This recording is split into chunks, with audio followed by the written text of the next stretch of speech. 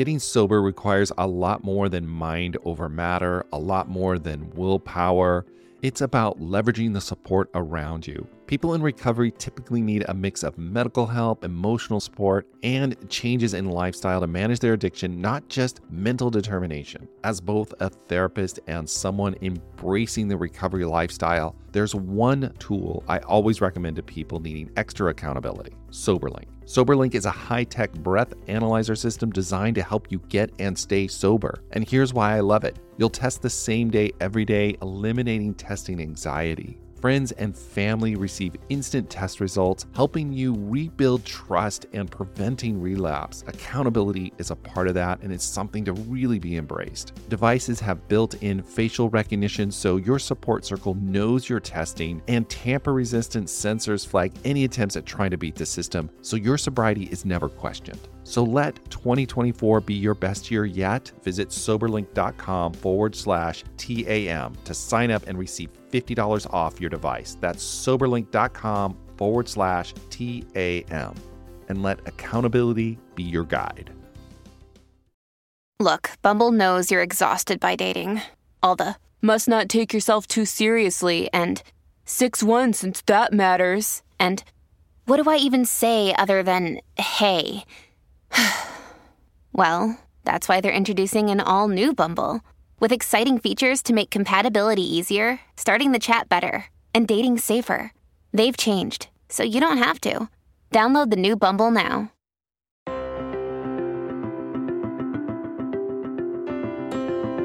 All right, everyone. Welcome to the Addicted Mind podcast. My name's Dwayne Osterland, and this is episode 53. So this episode is brought to you by Novus Mindful Life Institute, Family Counseling and Recovery Center in Long Beach, California. If you or anyone you know is struggling with any of life's difficulties, please reach out to us. You can find out more information about us at theaddictedmind.com/help. Don't forget, if you're enjoying the Addicted Mind podcast, please rate and review us in iTunes. I want to see if I can get to 100 reviews. That would be really awesome. It's so wonderful to see that this information is getting out there and that people are finding the Addicted Mind podcast helpful and useful and enjoying the information and getting a lot of value out of it. So I really do appreciate it. If you're enjoying it, please rate and review us in iTunes. That's a great way to help the Addicted Mind podcast get some good exposure, and I really appreciate it. So I'm really excited to have our next guest on, Suzie Wolfer. She's a dear friend and colleague, and she is going to talk about somatic experiencing and how it can help a person overcome trauma. So if you're a person who has struggled with trauma in the past, I think this episode is going to be enlightening in a way in which it can help you understand how somatic experiencing can help you resolve some of these deeper traumas. And I've had the blessing of being able to do some somatic work myself, and I can tell you it is a powerful modality that brings about therapeutic change in a really good way. So enjoy this episode, and I hope you get a lot out of it.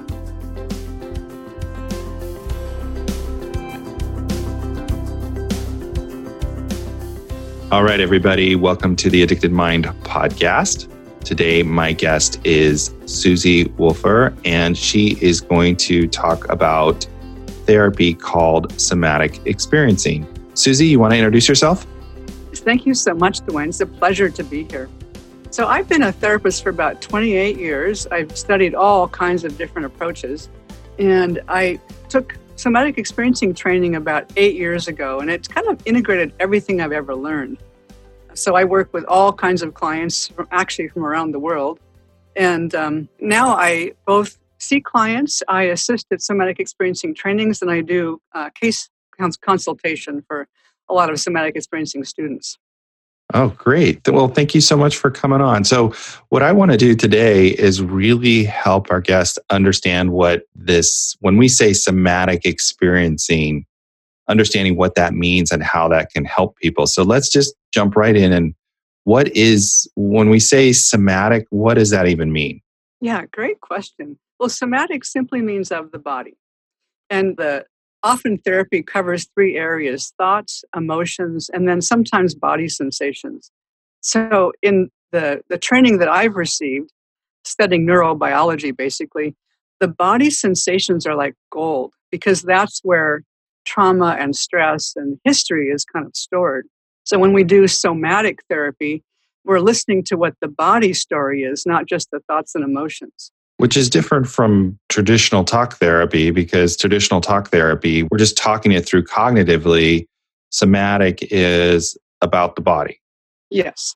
And when you do like thought-based or emotion-based therapy, it can be very, very useful. Having those insights and understanding can give people quite a bit of relief, but you don't get the home run or the what we call organic nervous system regulation, where you just kind of feel good normally without having to manage things.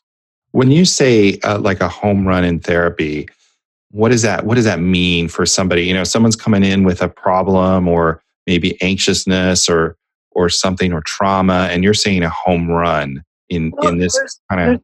yeah, it's a great question. There's kind of like we see 3 or 4 stages in therapy. The first one is kind of stabilization, where you learn management strategy, you learn how to manage thoughts and emotions, you learn how to do better self care, you learn how to have healthy pleasure. It's more of a top down approach, though.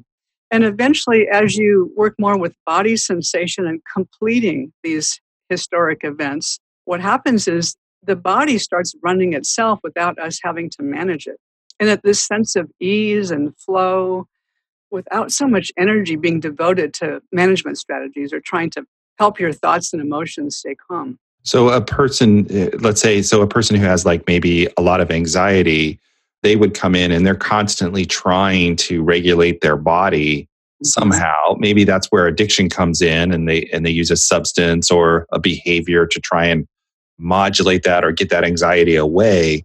And what you're saying, once they kind of go through this process of somatic experiencing, then they don't have to so much actively do that. It's the body's more in a natural state or a calm state. Exactly. When people come in for therapy, it's like they have this whole basement full of stuff that they don't know is there. Or maybe they know, but it's too overwhelming to go down there in the dark and clean it all out. But it's on their mind. It's taking up space. It's communicating stuff. It's like when you clean your house out and there's order and beauty, you can just kind of sit back and relax and a sigh of relief. And so with somatic experiencing, it's a way of working with your biology to kind of clear out that backlog of stuff in the unconscious. We call it the implicit memory system. So this implicit memory system, it activates, and then we have a traumatic response of some kind. We may not even be necessarily conscious of it, but it's happening. And so somatic experiencing takes these old events and moves through them. Is that? The powerful answer is it completes them. And that's how you get a home run. So you can get to first base with thinking and managing emotion kind of strategies, but to get all the way around the bases to where you're home free, you might say, and you just have this sense of ease, it's really helpful to go back into old experiences that the body presents, not the mind, but the body presents, and help them complete. Okay. Well, let's kind of go back a little bit, because a lot of times, and I think in our culture and in our society, we say, well, time heals all wounds. But we're starting to find out that that's not necessarily true. Like a lot of these traumas can stay with us for years. Yeah, exactly. And so this helps the process of kind of moving through that.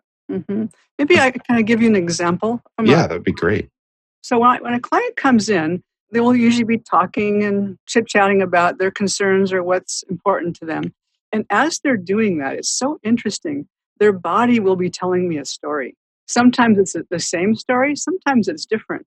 And so I'm watching all these different facial expressions. Sometimes people's faces will pink up, or they'll have little gestures with their arms or feet. And I'm kind of putting all that together. It kind of shows me a picture of what story the body is telling and what overwhelming stress from the past it wants to bring up. So there's a one client, well, she's probably about 35 or 40 and pretty well getting along okay in life. And she had this particular gesture with her eyes. They would like, she'd just be talking about like her daughter or something, her art project or something, and her eyes would get like saucers. And it wasn't related to what she was saying. It happened consistently in every session. So once we kind of had a sense of comfort and safety in our relationship, I invited her to notice her eyes, especially when a moment when she did that. And I invited her, if she liked, to kind of slowly open her eyes into that big saucer like state. And when you learn this stuff, you learn to titrate or keep the tiniest little movement opens up a big change process. So she started to do that, and I said, that's enough. That was just a little taste of this pattern that was unfolding. And so she went inside, felt her body sensations, and she started to feel anxious. And then her heart rate started increasing, and then her whole body felt this fear. And she just had the capacity to sit and observe that really, really unpleasant emotion and the thoughts that went with it. And she had a memory of falling down the stairs. And so we spent a number of sessions working through that. And after that, the eyes wide open expression sort of softened a little bit. Wow. So she was able to kind of have that experience and see that this trauma was kind of living in her. It's exactly. When we have a traumatic experience or the sense of overwhelming stress, what happens, it's like exposing a photo plate, like the old time photographs. You expose it to the light, and then that picture is in there. And that picture keeps saying, I can't save myself. I can't help myself. I can't calm down. And then because it mostly is held in memory so it can be completed or reworked or, as we say in SEs, renegotiated. So when those patterns arise, and they kind of have their own intelligence when they arise to be worked with, by observing the unpleasant, often body sensations, emotions, and thoughts, what happens is like a roller coaster, we call that activation, that energy gets stronger and stronger and stronger. But if you wait long enough and can observe it, it's like a roller coaster hitting that peak. And then it starts to come down. And that's when these experiences complete. And then they let go of us. Okay. And so when this client was able to experience this and notice this, what happened for her when she moved past this? It's just magical to watch. I'm even getting goosebumps right now telling you about it. It's so predictable. You'll see a client do a kind of a deep breath that you cannot do intentionally. It's like a whole body expelling or letting go. People will sometimes laugh or their eyes will water. You can hear the stomach going back into digesting again. We call it in the rest and digest phase. And there's this the whole body kind of lets down. It's So I just a think, beautiful thing to see. And sometimes even people's cheeks will glow.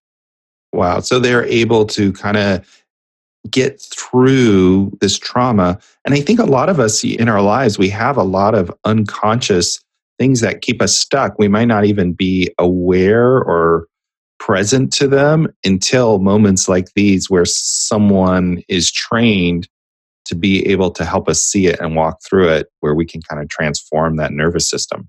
Exactly. And what's relevant to working with addiction kind of issues is these things will come up, and substances, behaviors, stories will help manage these patterns, but they don't complete them. And so then it becomes a vicious cycle of needing more and more and more of whatever it is to kind of get to some kind of stability. And then Right. that causes the problems of what we know from drugs and alcohol and behaviors and all that. So this is, I would say, I think somatic experiencing is a newer therapy in the world of as psychotherapy has developed, right, and changed and grown. How did we start to learn about this? Yeah, great question. Well, Peter Levine, he's a doctor, has a doctorate in medical biophysics. I'm not even sure what that is, and psychology. He's been studying in the realm of dealing with stress and trauma. And he discovered, well, he didn't discover, I mean, everyone knows it, that for some reason, prey animals don't get PTSD. Yet they live in a world filled with serial killers. and muggers, but they don't have the symptoms that humans are kind of plagued with. Is overwhelming stress creates their systems to move into fight, flight, or freeze that's kind of stuck. So he's been studying the physiology of that. And there was a woman named Nancy who was referred by a colleague of his who had really severe symptoms like migraine headaches, fibromyalgia, chronic fatigue. She could hardly, her daily life was completely unfunctional. And so he met with her and he was just talking with her a little bit. And all of a sudden, Peter Levine he has an amazing ability to see the whole physiological process like heart rate and respiration and all these subtle things. So he was watching that. And as he was talking with her, he saw her symptoms, like her heart rate went over 120. And he had this impulse to say, Nancy, there's a tiger in the room. Run, Nancy, run. And she was laying on, I think, a massage table. And her legs started kicking and her body started vibrating. And he sat there with her for about 40 minutes until these symptoms let go of her. And it turned out this was a response to having surgery at age 5 using ether. And this is about 25% of the people that have had ether as an anesthesia have these like horrible flashbacks because oftentimes people are tied down to the table and forced to go through this, basically an assault. So Peter said that he didn't have too many more sessions with her, and she was able to resume her natural life. Some of the physical problems went away. In a 5-year follow-up, apparently almost all of her symptoms were gone. Wow. They let go of her. And that, of course, intrigued Peter as a scientist, and he started the body of work called Somatic Experiencing to understand how this works and how to best work with people to make it effective. Right. I mean, I think with psychotherapy, we started with talk therapy, and that did help people. But now we're really understanding how our biology plays into how we experience the world. And a lot of it is unconsciously happening. And so, like for this client that he was seeing, it sounds like she had this early trauma that was kind of locked in her nervous system. And he was able to kind of free that, I guess, kind of open it up. Well, and many therapies open things up, but this helped it complete. That's a key difference in somatic experiencing. What we do is we take little tiny bites of a memory usually, and it's like a little mini roller coaster ride. So the body remembers that it has this rhythm, that there's a beginning, a middle, and an end. Where when people come in with anxiety, anger, depression, those states feel like they will never end, and people get full of despair or fear that they're going to always be like this. So talk a little bit about completion again, because I think that is really, really an important part of this, because you're right, we can open somebody up, but then they're open and maybe it doesn't actually solve it for them. So talk about completion. Well, if you think of a roller coaster ride, you get on the platform and everything's calm. And then this thing, if you're like me, I'm terrified of roller coasters actually. So this car starts going up, up, up, up. And what happens for people, this energy starts building up in them, sometimes fast, sometimes slow. But when it gets to a certain height or intensity or volume, that's when it becomes overwhelming and people will turn to drugs or whatever tool they're using. But in this, as people learn to have what we call capacity, bandwidth, they're able to tolerate these unpleasant emotions, body sensations, and sometimes thoughts, but not getting caught in the thoughts, but going back to sensation. So as those feelings increase, being able to observe them helps them reach what we call a threshold. It's like the peak of the roller coaster. So when you can observe this, they will eventually, hopefully quickly peak if it's a small enough bite you're working with, and then let go. What oftentimes people feel is if they're observing body sensation when they're new at this, it feels like those roller coaster cars are going to go off the rails, and it never feels like it hits that peak. And that's where having a therapist can help kind of modulate that. So you find peaks that are achievable. So when that peak reaches the apex and starts to come down, there's another thing that sometimes happens is some people find that when they're letting down, letting go, feeling better, that's when they feel most at risk. So as the therapist, I'm watching to see how they negotiate or work with the deactivation or the letting down feeling and help them complete that. And so what the completion means is like the roller coaster does this whole trajectory and then it just goes into the platform where everything's calm and easeful and peaceful. And so that can be done with thoughts, with emotions, with body sensations. But the most powerful way is when we use sensation because that's where these memories, experiences are stored. Right, in the body. They're not just thoughts, they're in the body. And if they can complete those, then they're, in a way, I would say, I don't know if done with it is the right word, but it's not as overwhelming. Yeah, and you do it in stages. So it's kind of like if you had a house that just filled with stuff and you just take out an armload every day, you start to feel like your house is more spacious and beautiful and you can take a deep breath and enjoy it and relax.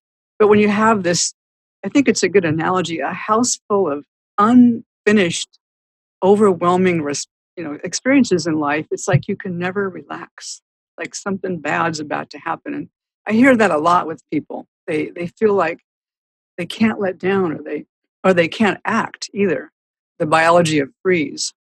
Yeah. And in addiction, I see that a lot. They're always, in a way, using that analogy of the roller coaster, they're always on the way up, it seems, but they stop the way up with either a substance or a behavior, and it never kind of takes its course.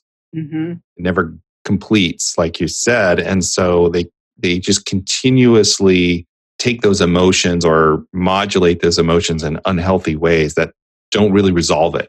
Right. And if it's the case of someone who has low energy, or you might say depression, or what I call freeze, they need a stimulant to get out of that, to feel like themselves.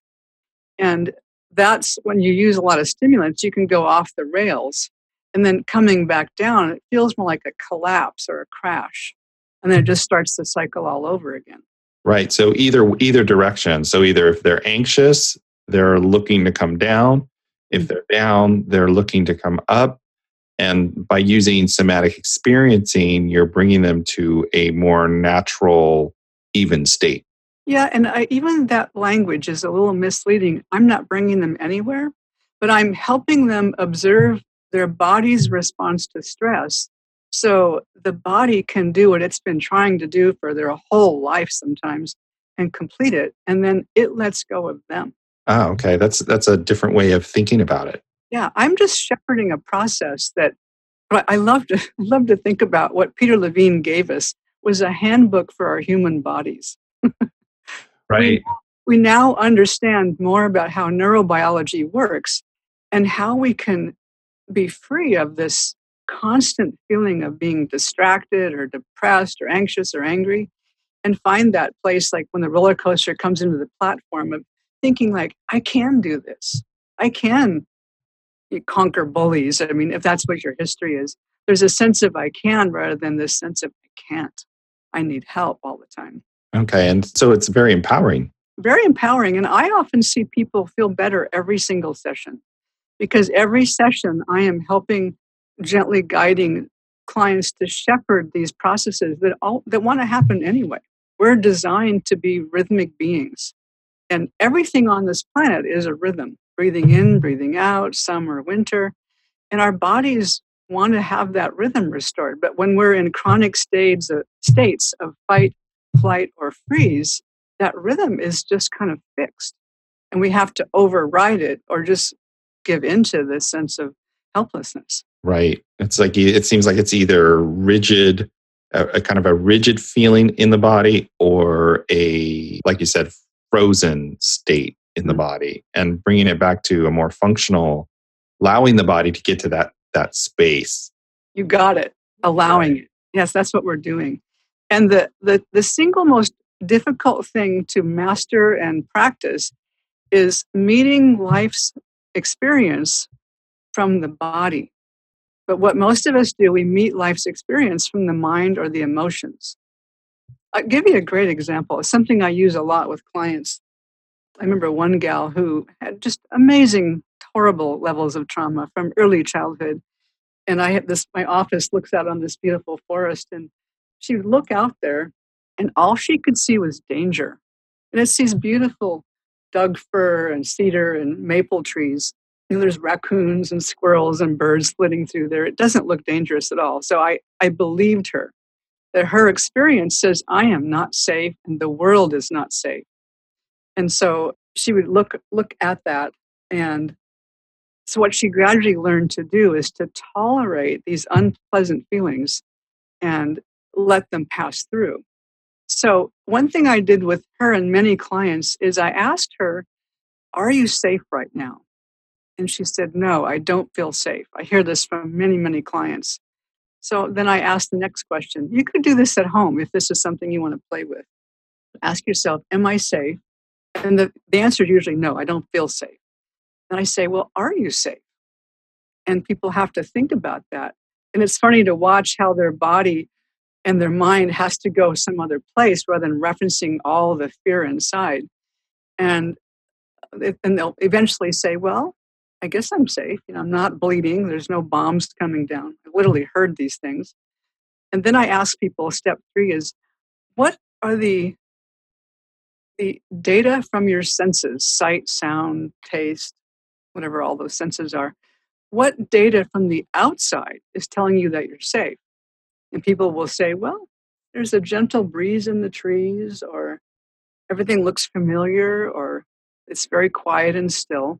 And then step 4 is, then I say, when you notice that and you verify that you're actually safe, even though you don't feel safe, what happens in your biology when you actually notice that you're safe?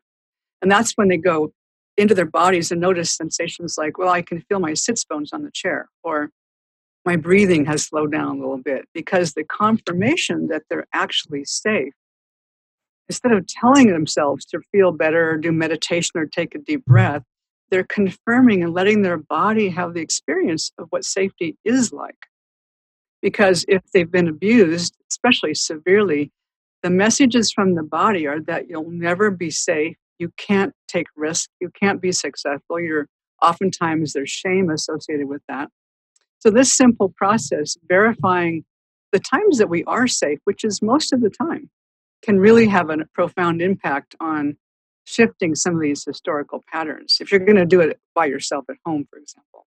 So this is really experiencing it in the body, and the body knowing that it's safe, not just the mind. Yes, and in real time. And in real time, in the absolute moment you are experiencing it. Right. And so the mind is usually in the past or the future. So the present doesn't get a lot of attention or focus or juice. So when we actually verify in real time, in this moment, we're safe. I like to use the word we because we're mammals, and the sense of we is so important. So when we are safe, okay, that's a different biological state. Right. And what a blessing for a person who has been living in either depression or anxiety or addiction to be able to feel safe in the moment, in the present moment. What a gift. Mm-hmm. And just as in case people try this and it's not working, the reality of safety and the feeling of safety sometimes takes a while to meet in the middle. Right. That feeling of not being safe can be very profound for some people. Yes, definitely. It's a little simple, easeful way to kind of move more toward safety when you're actually safe. Right. Well, Suzie, thank you so much for coming on and sharing about this. I think that's a great place to end our interview, and on being safe and feeling safe, because I think so many of us are seeking that in this world, and to be able to find that, I think is wonderful, or to experience it, I guess. Yeah, find it and experience it. Yes, both. So what would you want to say to anybody out there who is struggling, what would you want to tell them? I love that question, Dwayne, because I'm gonna answer it. I see people tear up when I tell them this. You're not broken. There's nothing wrong with you. Your biology is trying to solve a different problem than your mind. And That is so great. when your biology goes into depression or freeze, it's trying to dial down overwhelm. When it goes into fight or flight, it's trying to be safe. But it doesn't feel that way until we learn to observe what the body's story is telling us and just listen, watch, observe. And in doing, anybody can do this. It's sometimes harder if there's a lot of trauma, but we can collaborate and cooperate with our bodies. And it can be fun, actually. You can have healthy pleasure as a result of that. That's awesome. Thank you so much. How can people get a hold of you? If they want more information about you or somatic experiencing, how can they get a hold of you? Well, my website is OregonSomaticTherapy.com. At the time of this podcast, it's under construction, but by the time people find this, it may be finished. And you can also go to traumahealing.org to find somatic experiencing practitioner in your area. We have 12,000 practitioners all over the world. So there's somebody for everybody, hopefully. Oh, thank you so much for coming on, Suzie. My total pleasure. Thank you, Dwayne, for making this possible.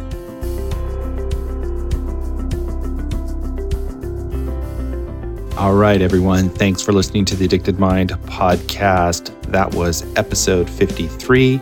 Once again, you can find all the show notes at theaddictedmind.com/53. Once again, you're enjoying the Addicted Mind podcast. Please rate and review us in iTunes. I want to see if I can get to 100 reviews. That would blow me away. So if you are enjoying the Addicted Mind, please rate and review us and write in iTunes. It would be great. So have a wonderful day, and I will see you next week.